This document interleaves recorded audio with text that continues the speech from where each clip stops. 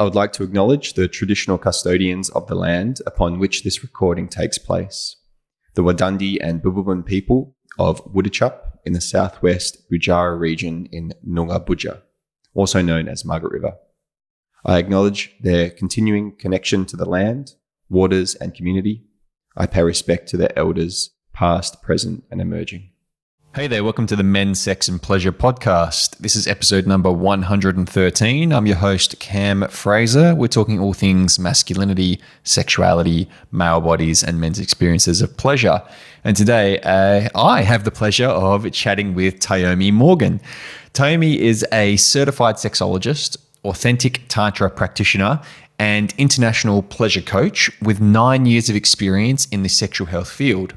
Her down-to-earth approach to sexuality has garnered the views of millions of eyes around the world via her advice-based YouTube channel and interactive social media presence. She is the founder of sex ed blog Glamoerotica101.com and emphasizes sexual empowerment of Black women worldwide. Tayomi's advice has been featured on several platforms and traditional media publications, including Essence.com, Ebony Magazine, BlackDoctor.org, Huffington Post, Comedy Central, The New York Times, Shape.com, BlackLove.com, Vogue.com, Cosmopolitan.com, Washington Post's The Lily, Clear Channel Radio, CBS Radio, Sirius XM, Playboy Radio, and dozens of others. Tayomi currently serves as the resident sexpert and seminar coordinator for the Exotica Expo and is a member of the National Coalition for Sexual Health.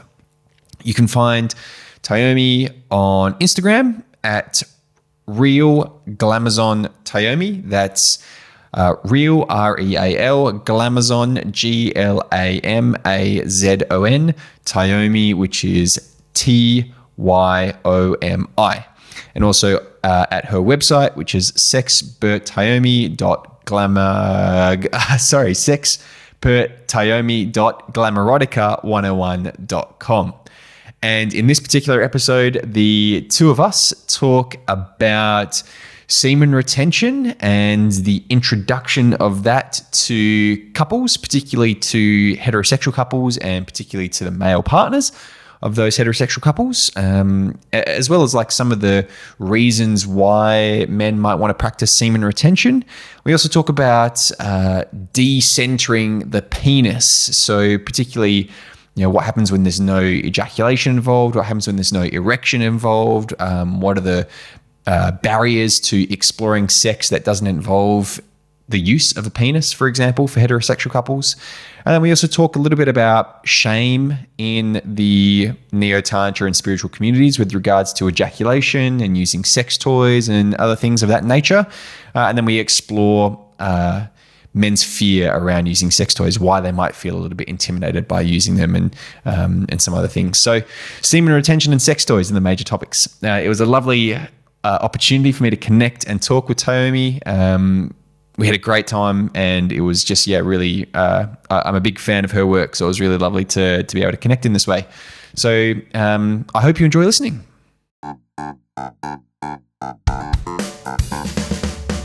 Sex is between two consenting people of age, and that's where it's supposed to stay, right there.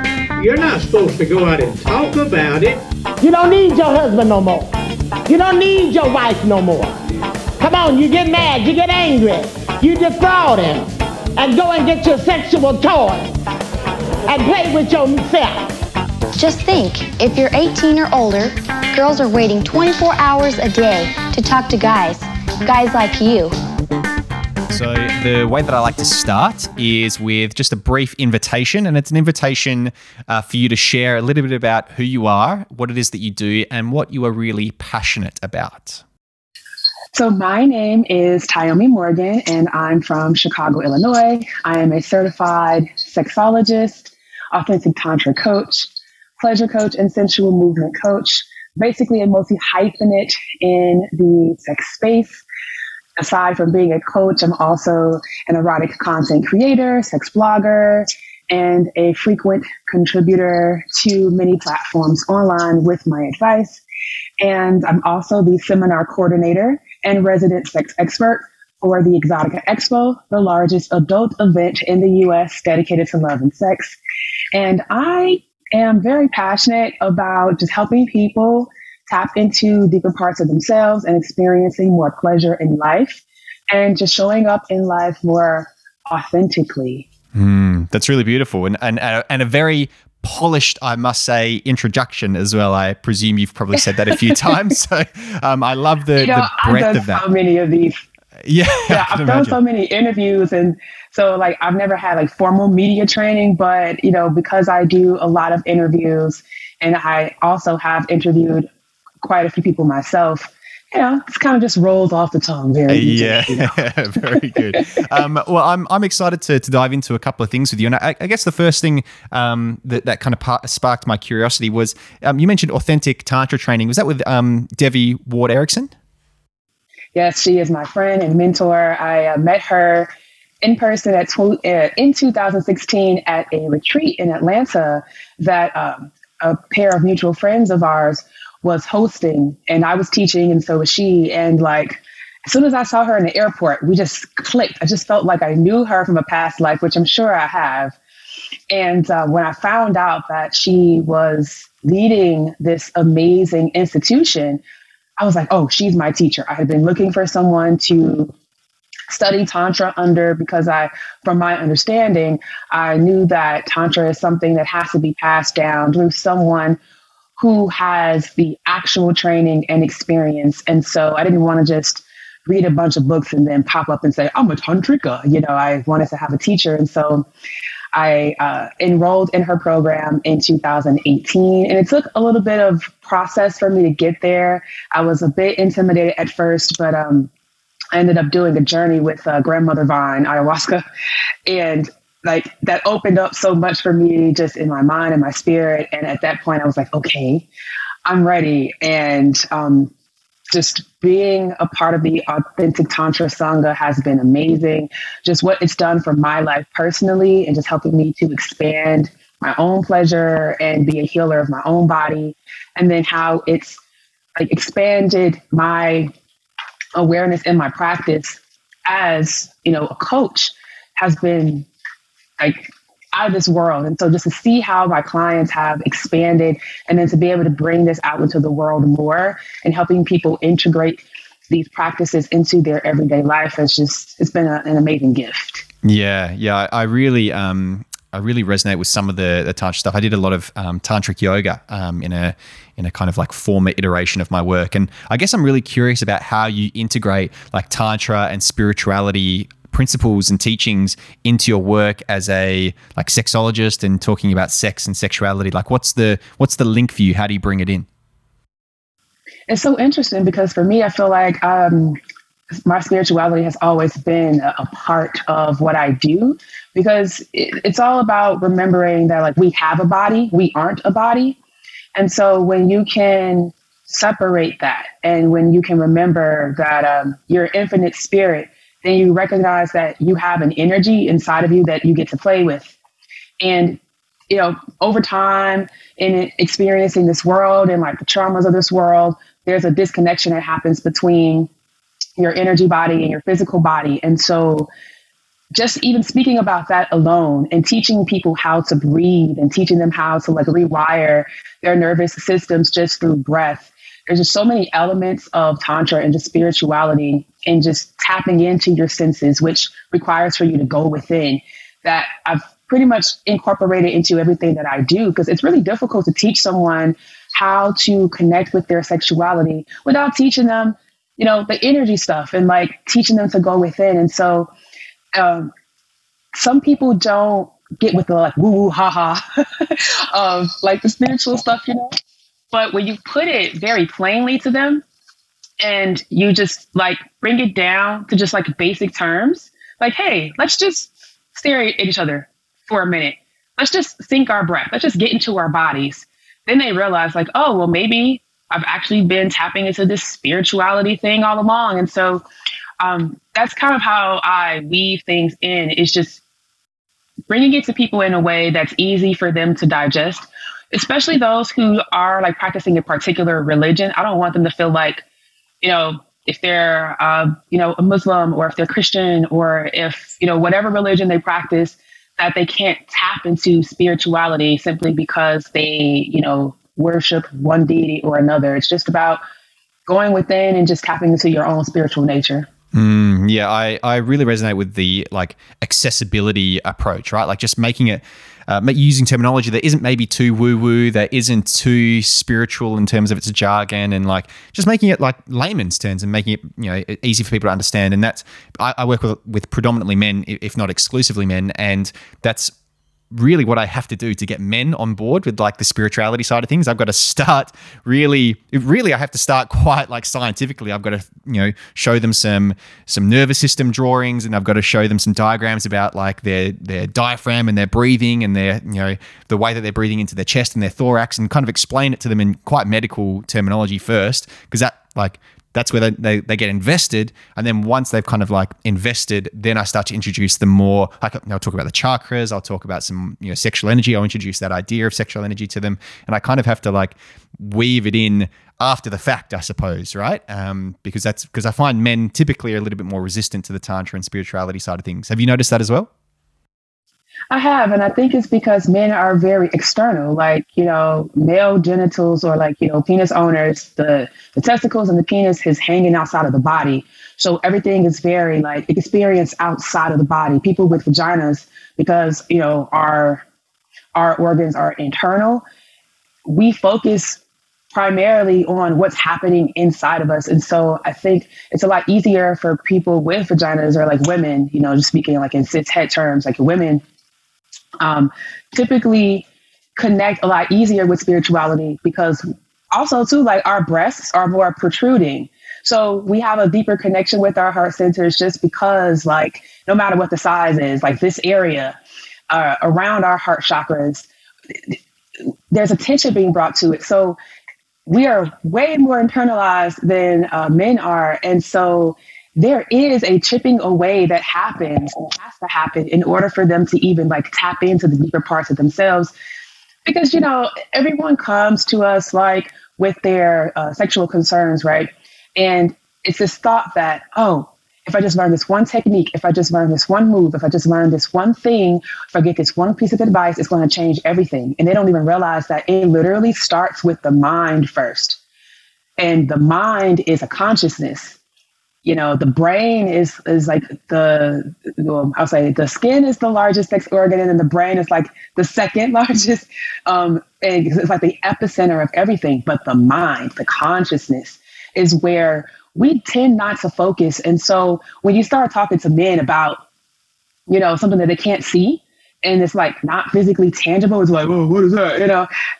And so you got to bring it down to them and break it down. And then for me, like being a woman, sometimes I feel that like men are so taken by my physical attractiveness that, you know, I'm like, look, you could go to OnlyFans and you could see all the erotic stuff there. But if you really want coaching, I need you to like be here with me, and I need you to be present with me. So I coach women primarily, but it's such a treat for me when men do come to me and they're serious about doing the work, and they're like, I'm ready to lock in, and they lock in, and then everything in their world expands because they are committed to doing the work. And it's a beautiful thing. So I think it's great what you're doing, and like working with men, because we don't see, because I'm sure there are plenty of, you know, male sex therapists and sex coaches out there, but they're not as prominently displayed as the thousands of women that are out here doing the work. So hats off to you. Oh, Kim, thank you very much. That is a massive compliment. So you don't know what that means to me. I really appreciate you for saying that.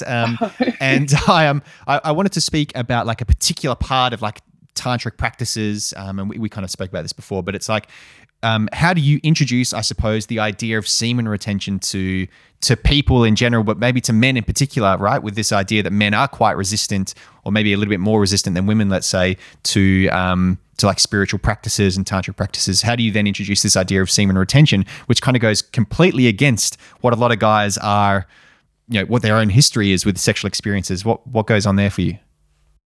Oh my goodness. So it's, you know, presenting the benefits first, and then explaining what it is and actually how it works. So, because the only thing that men can hear is like, I can't come. And when they hear that, then what they also think is, oh, I can't feel pleasure.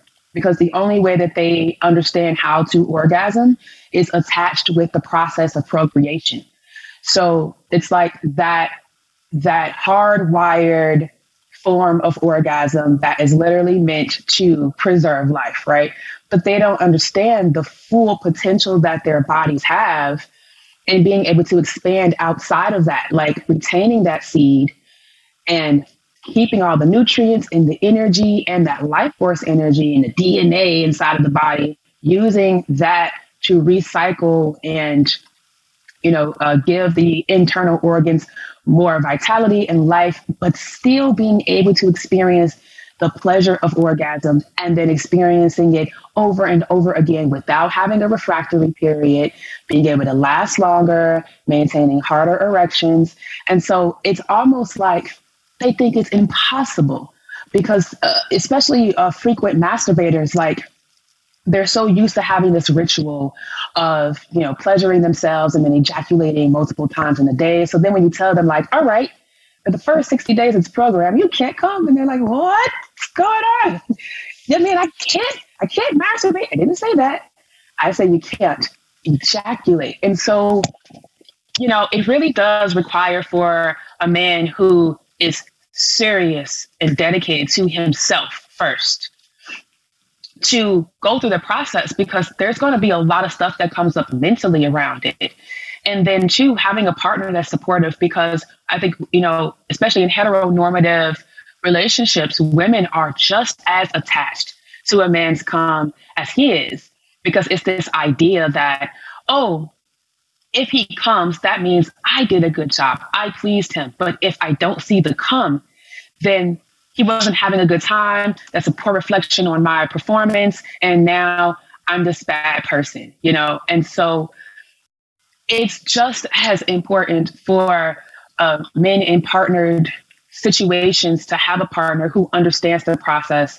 And even if she's not, practicing Tantra at the same time, if she can listen in to the sessions and understand what he's going through, then she can be a support. Because, it's like a double-edged sword when you're trying to do this practice and then your partner's over here trying to make you come. It's like, no, I have to practice this for a period of time so that I can feel the sensations and understand when it's rising up and how to stop it. And so it's just one of those things that it really does require dedication, because it is true mastery of self. Yeah, I resonate with a lot of what you shared there, and I often say that I often talk about the unspoken symbolism of ejaculation. What does ejaculation symbolize, not only to you but also to your partner?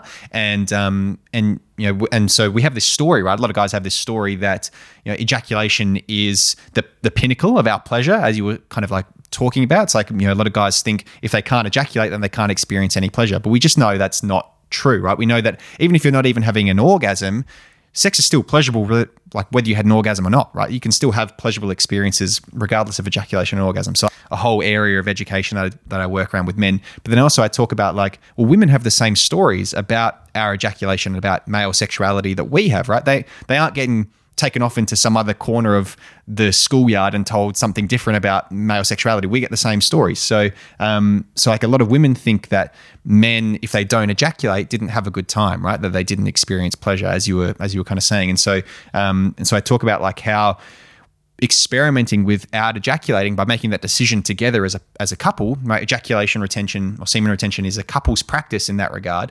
Then you can mindfully start to challenge those stories. You can start to go, oh, he's not ejaculating. What does that mean for me? Does that mean I'm not attractive enough? Does that mean I didn't didn't enjoy the sex that we had? And you can start to have conversations about those, and you can start to dispel the myth behind what ejaculation actually means, and start to rewrite the symbolism for you. So I often speak about that with couples, and especially this idea of I've spoken to a lot of women with regards to semen retention and the benefits of it for them as a couple, and and something that I came to realize, having speaking to a lot of women about this, is like women are actively trying to make their male partner come, right? Like there's and even like as quickly as possible in some respects as well. Like if the sex is pretty shit and they're not really enjoying themselves, then one of the things that women can do, and I know from speaking to a lot of women about this, is they will try and make him come quicker so the sex is over sooner, right? And so like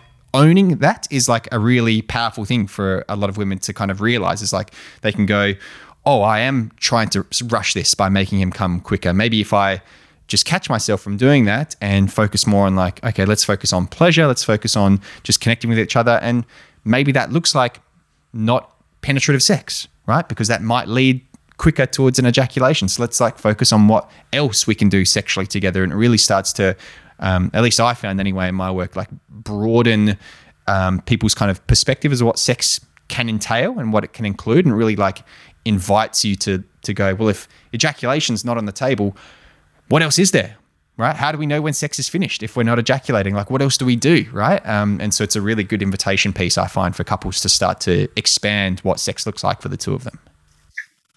That's an interesting piece. Like, what does sex look like if ejaculation isn't the end? And I hear that question all the time, especially like I put up a post on my Instagram about semen retention because American rapper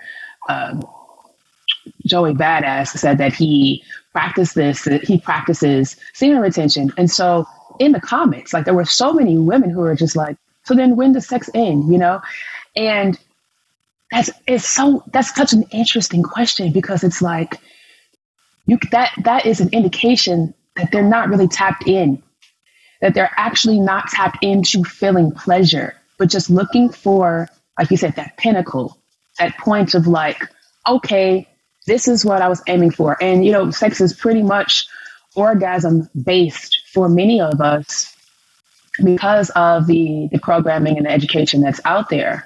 And what's been happening in like recent years is this shift from orgasm based to pleasure based. And so if you're focused more on filling up your cup, right, of what makes you feel yummy, like just what makes your body feel alive and electric, right? Then you're not trying to chase this thing, which then creates a disconnect between you being present, you being with your partner. It's like you're just looking for the moment to say, okay, there it is. Let's just keep going to get this thing, right? And so sex will end when you say, okay, I feel full. And then after that, it can be whatever aftercare, to bring you both back down to your resting state. And it could be a beautiful thing. But if you expand, like you said, if you expand outside of just orgasm focus or ejaculation focus and look at outside of penetration, what else can you do to connect? Because that's, I think, at the core or the baseline of what everybody is looking for when it comes to joining with their partners sexually is connection and intimacy. It's just through, experiencing it through our sexual energy. But it's like outside of penetration, there's so many things to do. And yeah, I'm sure you've seen this in your practice too, where like, it just gives you this idea, or rather a snapshot of how people are just not using their erotic imaginations. And so people like us exist because we have to like wake that imagination up for them and say, hey, have you ever thought about doing this or doing something this way or that way? Or like even the idea of using pervertibles, which I absolutely love, is like common household items that you can just turn into sex objects.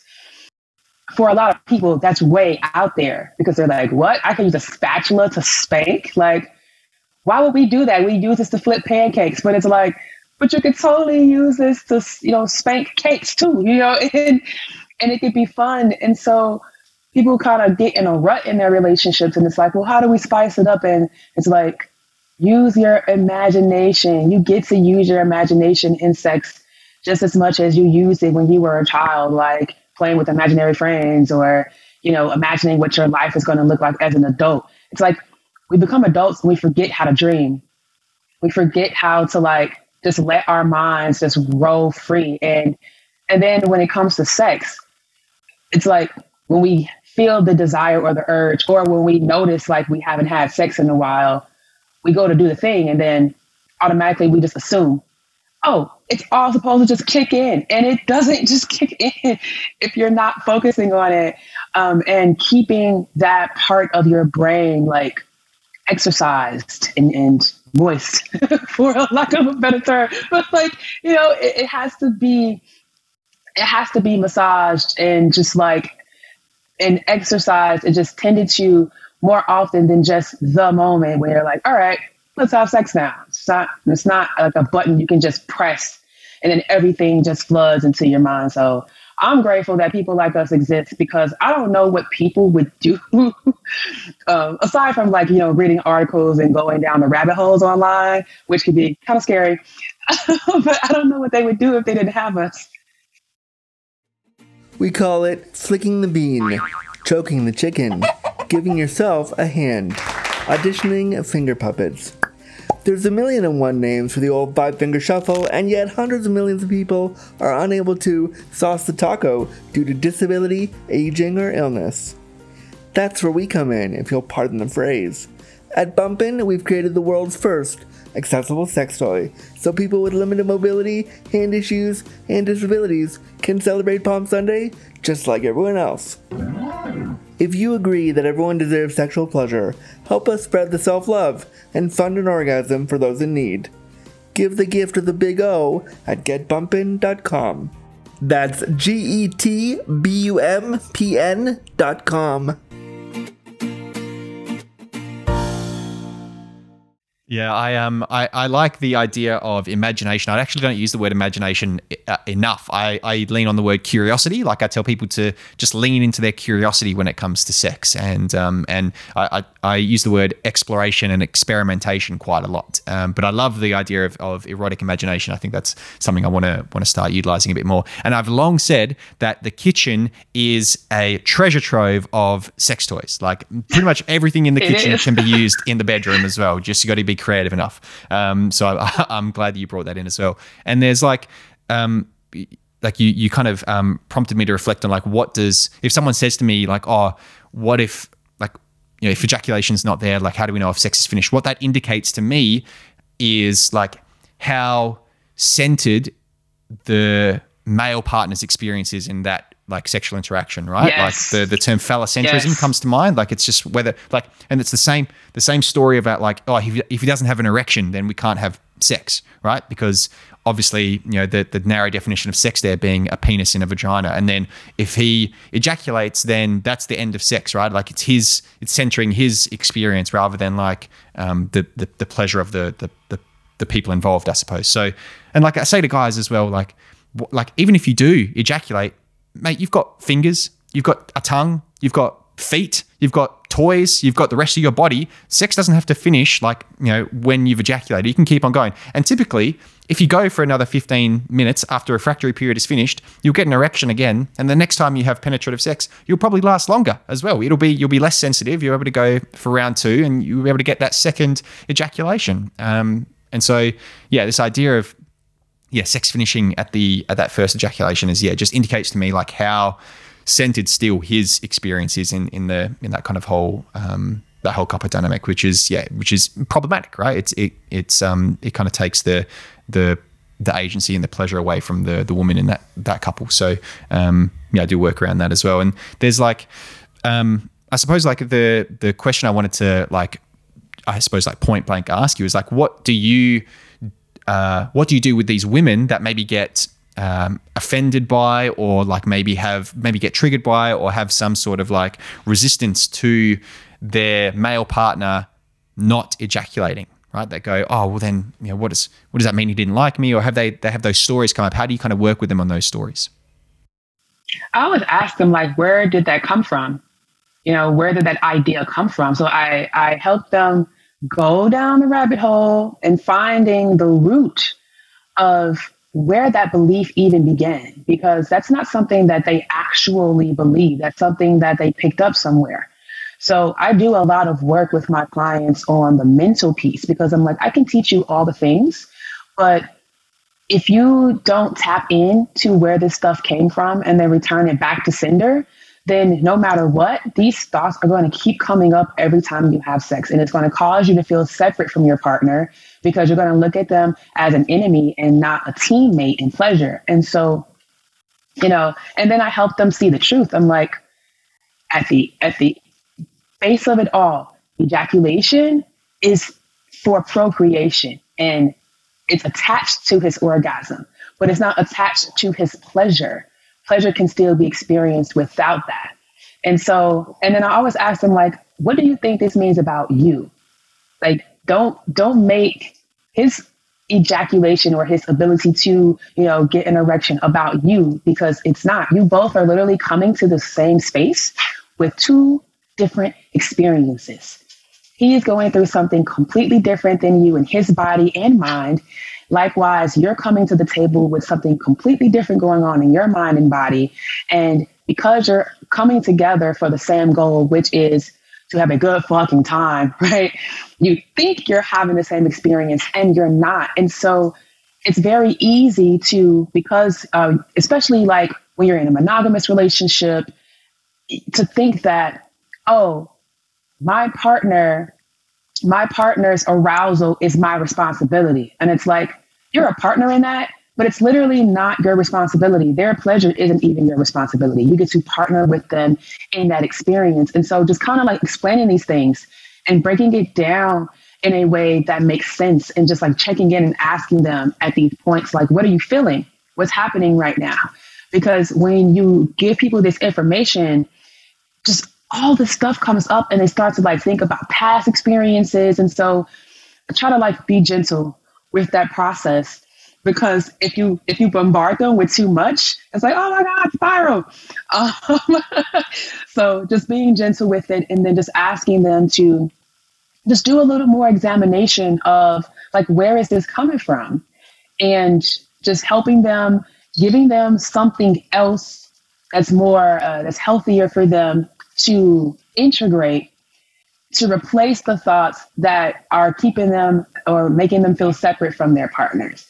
And it's interesting because you said something about like the erection, right? Like the erection and ejaculation being like the very like centralized in the sexual experience for heteronormative couples. And it's like, I've personally had experiences where, like in the past when I was younger and less educated about these things, where I would get very upset about erection loss. And I'll say, like, I experience this a lot in my personal life because men are intimidated. And they will swear up and down, like, I have references. This doesn't happen. I can call someone right now. I'm like, it's fine. You don't have to do any of that. And so because I'm a kinkster, I'm kinky, I'm like, look, your penis doesn't have to be involved in this at all. There's so many things that we can do that will make me feel good, and you would be turned on by it too if you just let me teach you this and show you the way to do it. And so I think if women really focus on what makes them feel good, and if, going back to what we said earlier, like expanding their idea around what sex looks like, right?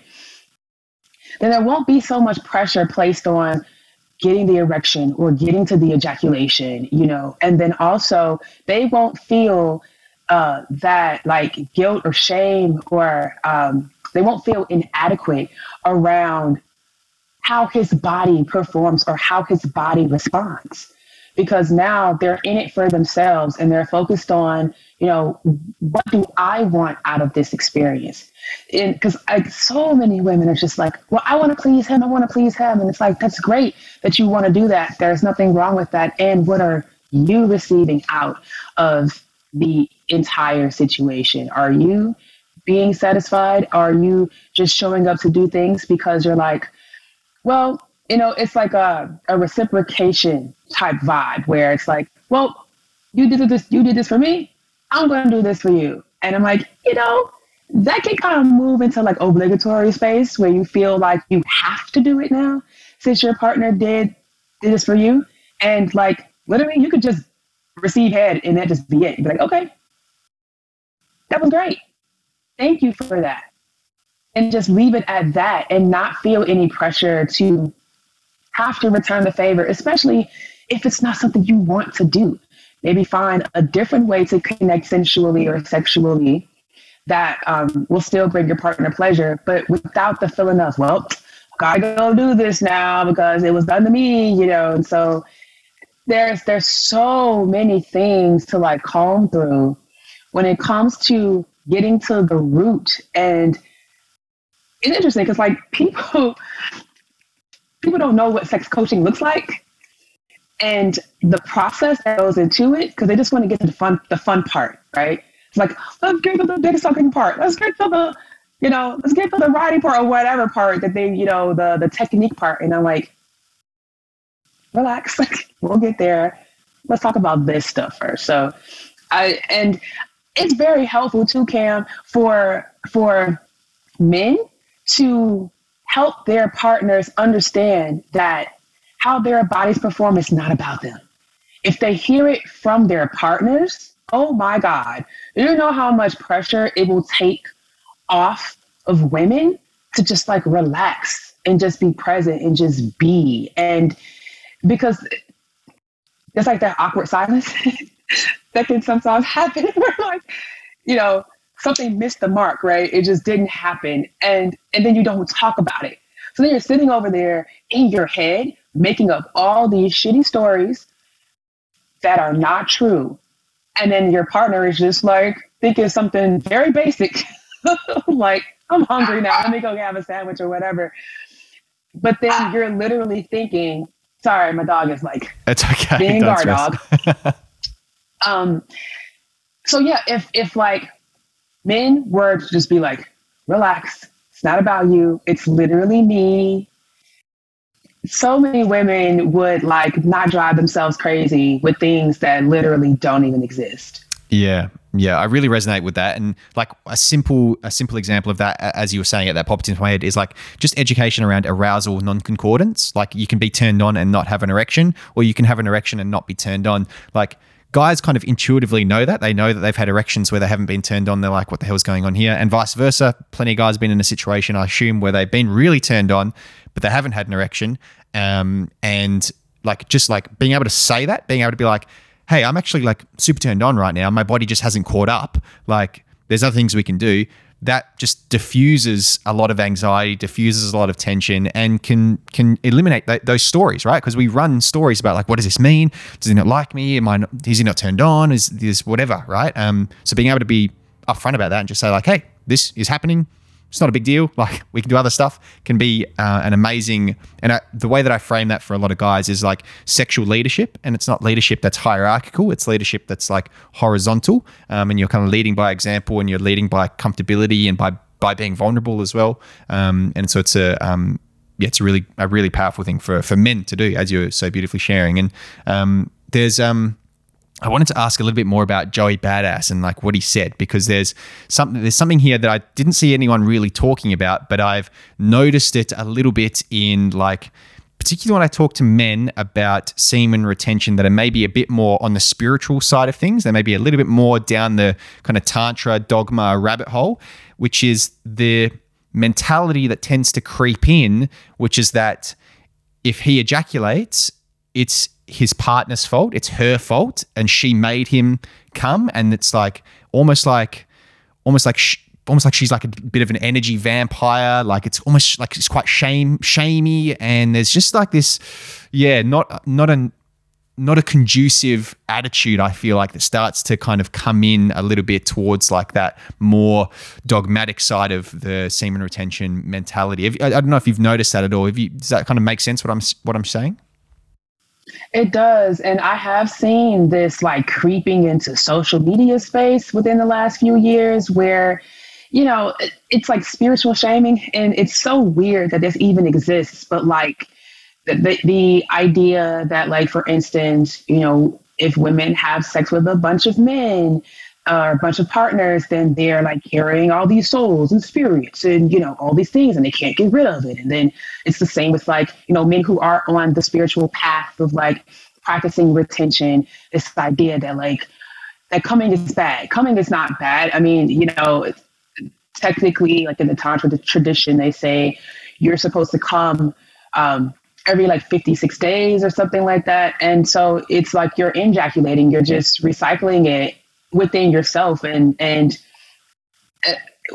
it's about separating the orgasm from the ejaculatory process. But like this idea that someone else outside of yourself is making you do anything is not taking ownership over your own body. It's giving away your agency. Like to say, oh, this woman is making me do this. It's like, actually, you have control over that.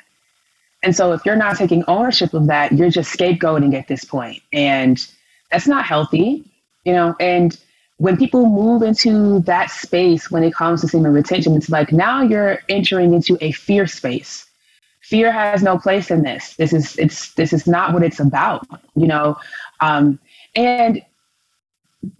the idea that like women are intentionally being vampires, it's like women have learned this programming from pornography, from pop culture, from their personal experiences that have also been influenced by pop culture and pornography.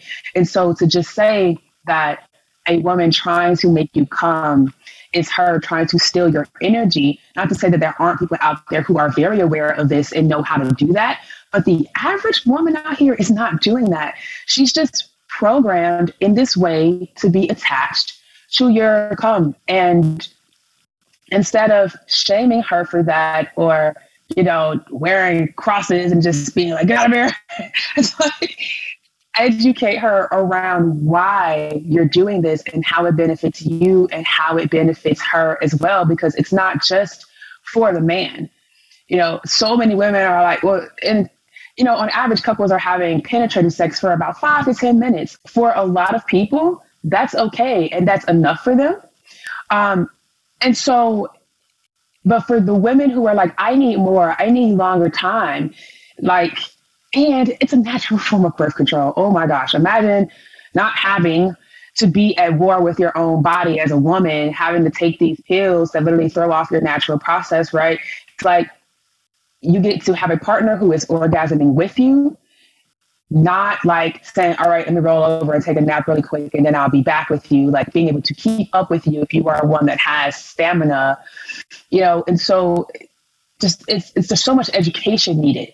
But I really don't like when it's like they get it, right? It's like, yes, you're doing the thing. But then it's like, oh man, you just went into a space that is completely beyond the point of what you're practicing. Now you're looking at women as, you know, like a spiritual enemy instead of your partner in pleasure. And that is a sign that that man still has more work to do. It's like maybe he's gotten the process down, but what it's really intended for, he has not truly connected with yet. And so when I do hear that, I'm like, you still got more work to do, buddy. But good for you. Like, that's great that you reached that pinnacle. Yeah, that like strikes me as this.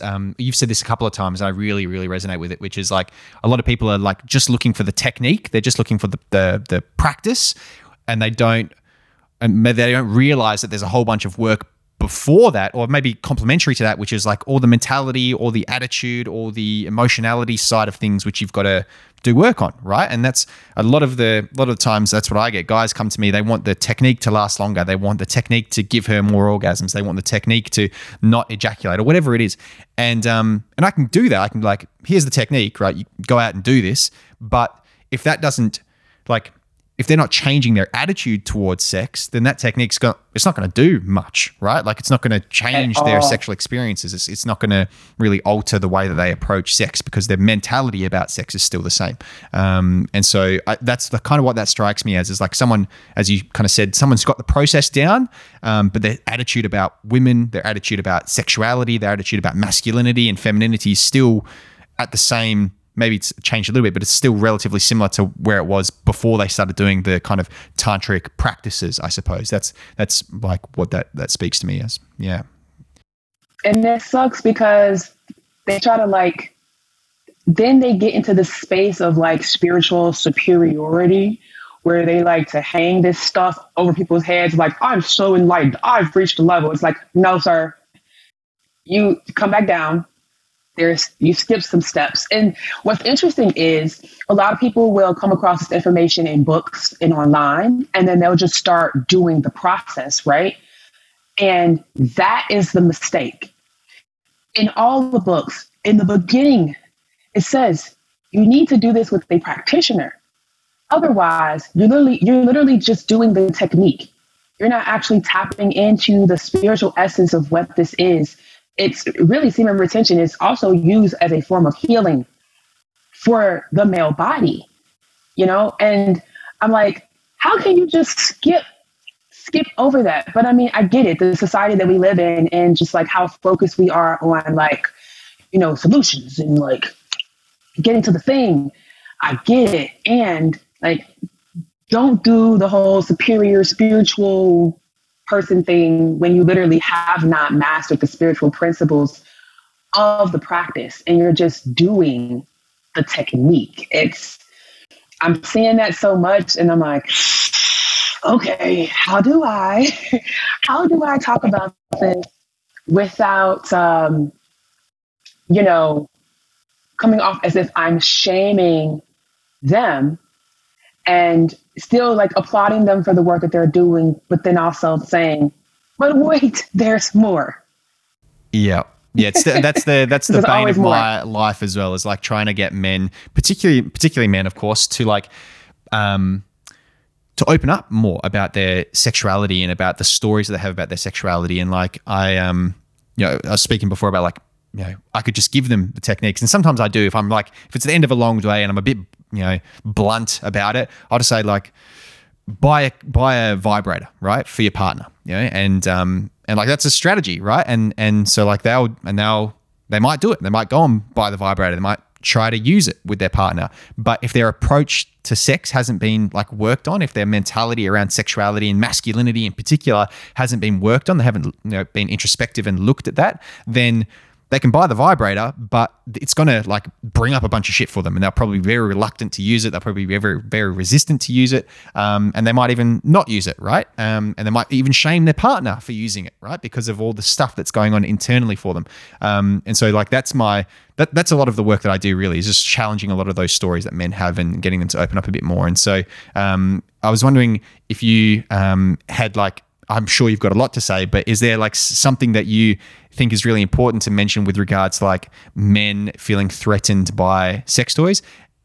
There's something else there as well that I wanted to touch on, which is like sex toys being shamed by people that are spiritual and into tantra and tantric practices as well, because there seems to be a bit of a shaming going on. So there's two questions there, I suppose, if you wanted to speak into one of those. Oh my gosh. Okay, let's speak to the men feeling intimidated piece first. You know what's interesting, Cam? The fact that there is a broad spectrum of sex toys, right? The only toys that get shamed are vibrators, not whips, chains, handcuffs, blindfolds, sex furniture, any of the things that a couple can use together and, experience together that's not like high functioning. But vibrators, because they literally have the power to penetrate underneath the skin and stimulate the internal clitoris in a way that can bring on orgasms very quickly, men feel intimidated by that because they're like, oh, I can't do that with my mouth or fingers or any of that, you know? And I'm like, okay, the thing is, this toy is literally an inanimate object until a person picks it up and turns it on and then uses it in a particular way to stimulate and bring pleasure. Why would you, a human being who has to be behind the function of this device, allow this inanimate thing to cause you to feel fear or intimidation or to feel like it can replace you? A machine can never replace human connection. It just cannot. Can it do some amazing things in helping us experience pleasure? Absolutely. But when it comes to that intimidation factor, the question is, why? Why are you feeling like this? And if it's because you're saying, well, I can't perform that quickly. Well, stop comparing yourself, because honestly, truly, toys are meant to be in partnership with. And granted, toys can be used solo, completely fine. But when it's in a partner situation, it can assist you in just making sure that your partner is having the best experience ever. I always thought it was more so a reflection on that person's mentality, and even revealing some of their deeper insecurities around their ability to connect and bring their partner pleasure, more so than it is about the thing. Because it means nothing until you put it into action. And, a sex toy, depending on what kind of toy it is, it can be used on different parts of the body.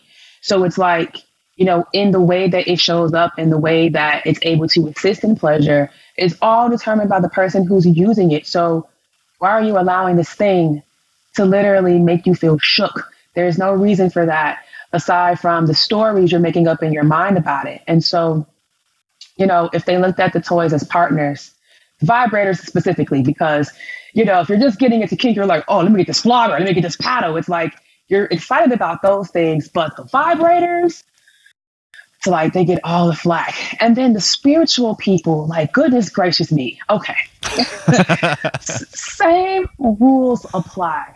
So what I've noticed is, like, when people get on the spiritual path, there is this hard bend away from certain things. And it's like, when we go into the spiritual space and we're teaching Tantra, we're teaching people how to, like, reconnect with their bodies, specifically with breath, with meditation, and then using our fingers, like getting back to just like the different sensations and like gentle touches.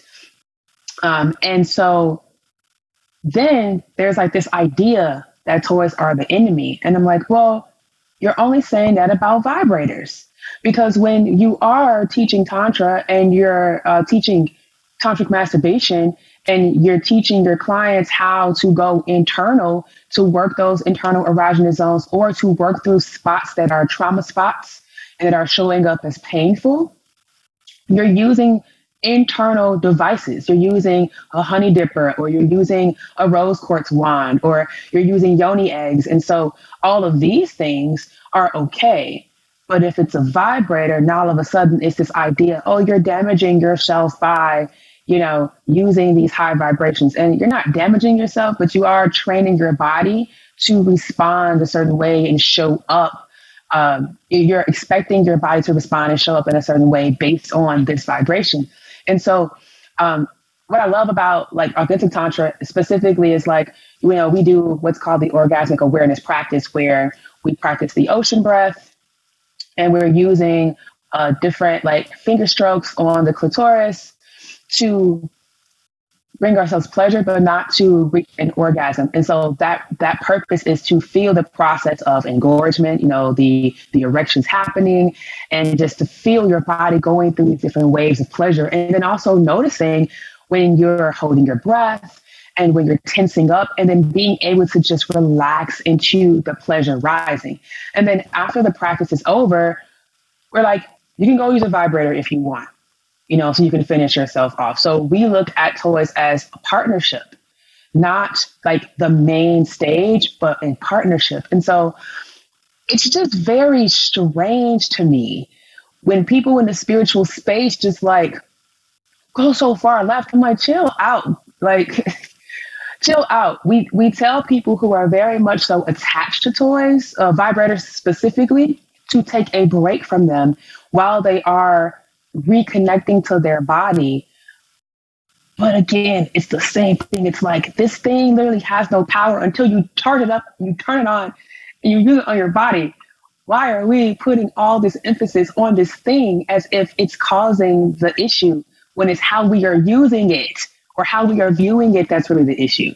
So and you're like breaking up some really good stuff, because I see these discussions all the time and I'm like, oh my God, I get it all the time as well. Irritated. I talk about toys a lot, and I'm really passionate about like destigmatizing male sex toys for masturbation, like strokers and artificial vaginas and things like that, because there's a lot of stigma for men to use it solo. Yeah, and so like every time I talk about it, someone says something. Yeah, I do as well, but you know that's and especially like, you know, being able to like bring it in, like there's a whole bunch of benefits I talk about all the time, but like something that I think is like interesting is like the I love the idea of it's just the vibrators that get shamed, because like, you know, you can do all this other stuff that your hands can't do, like by using wands and eggs and things. Like you can't do that. That's not quote unquote natural, right? That's the argument that often gets brought up, is like, oh, that's not natural. It's not natural. It's like, well, neither is, you know, a long crystal wand. Like that's not natural. Those things that they're not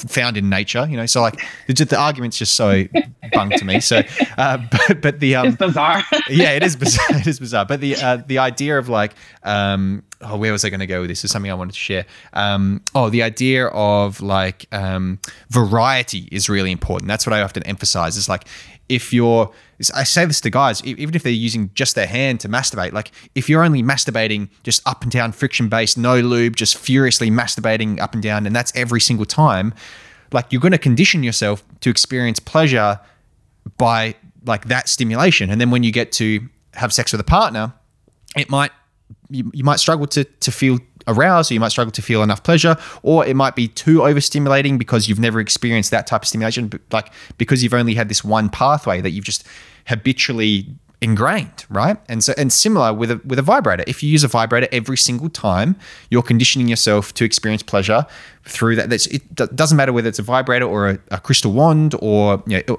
it's similar with porn. Like if guys are watching porn every single time they masturbate, I don't think there's anything inherently wrong with watching porn so long as it's done ethically. But like, if you're using it every single time, you're conditioning yourself to externalize every single time to what's on screen. You're not giving yourself an opportunity to explore variety and a diverse bunch of pathways of pleasure.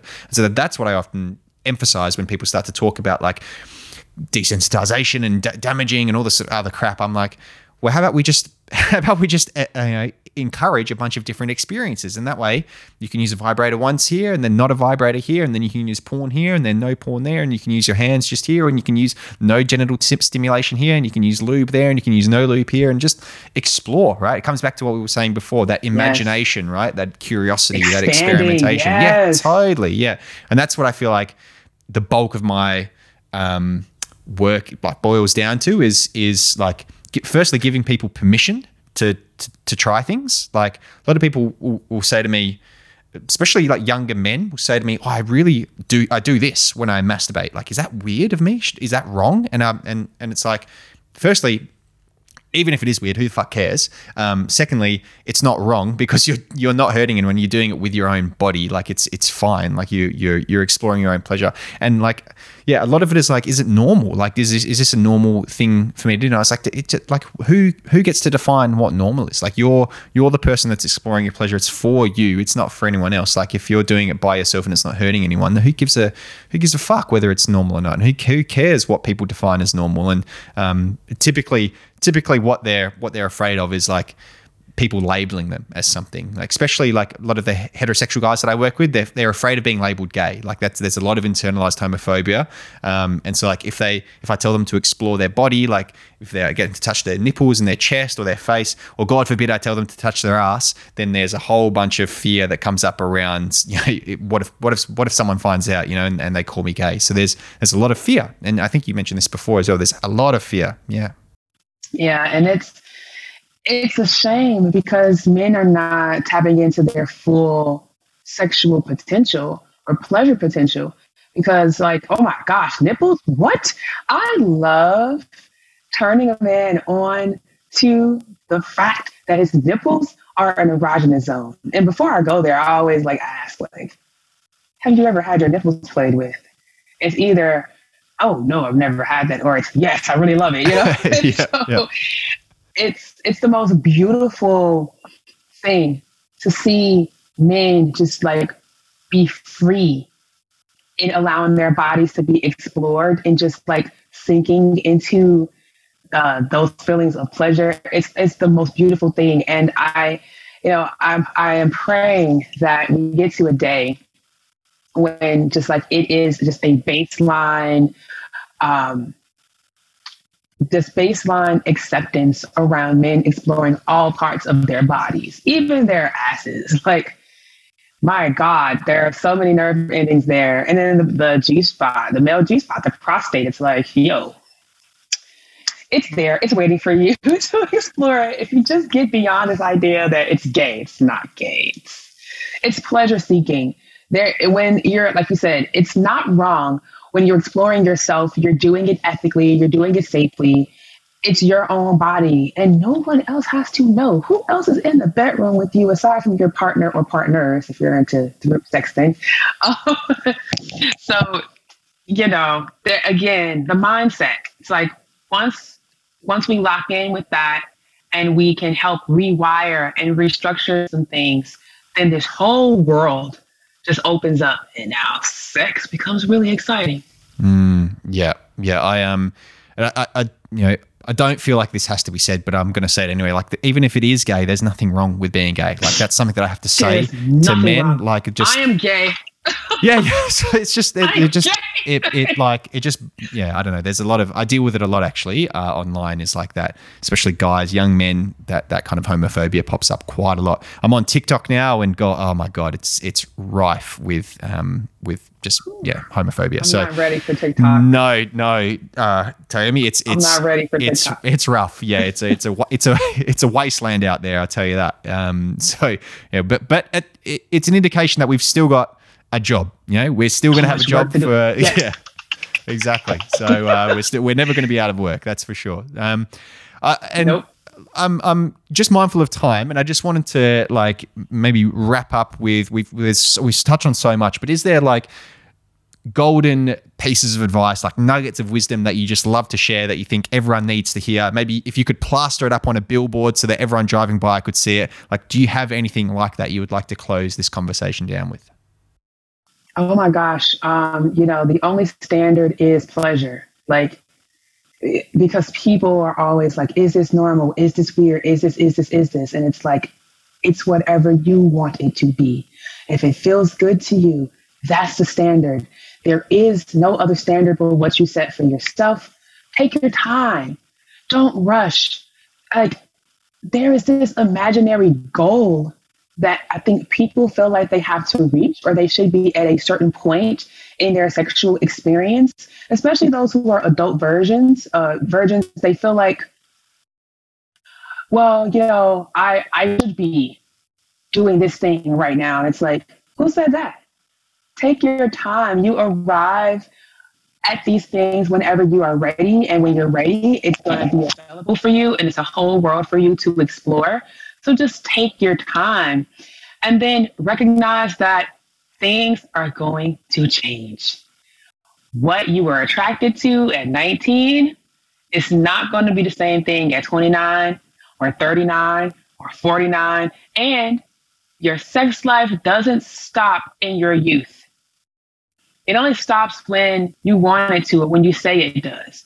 Because you can be 80 years old and still experiencing sexual pleasure, either solo or with a partner.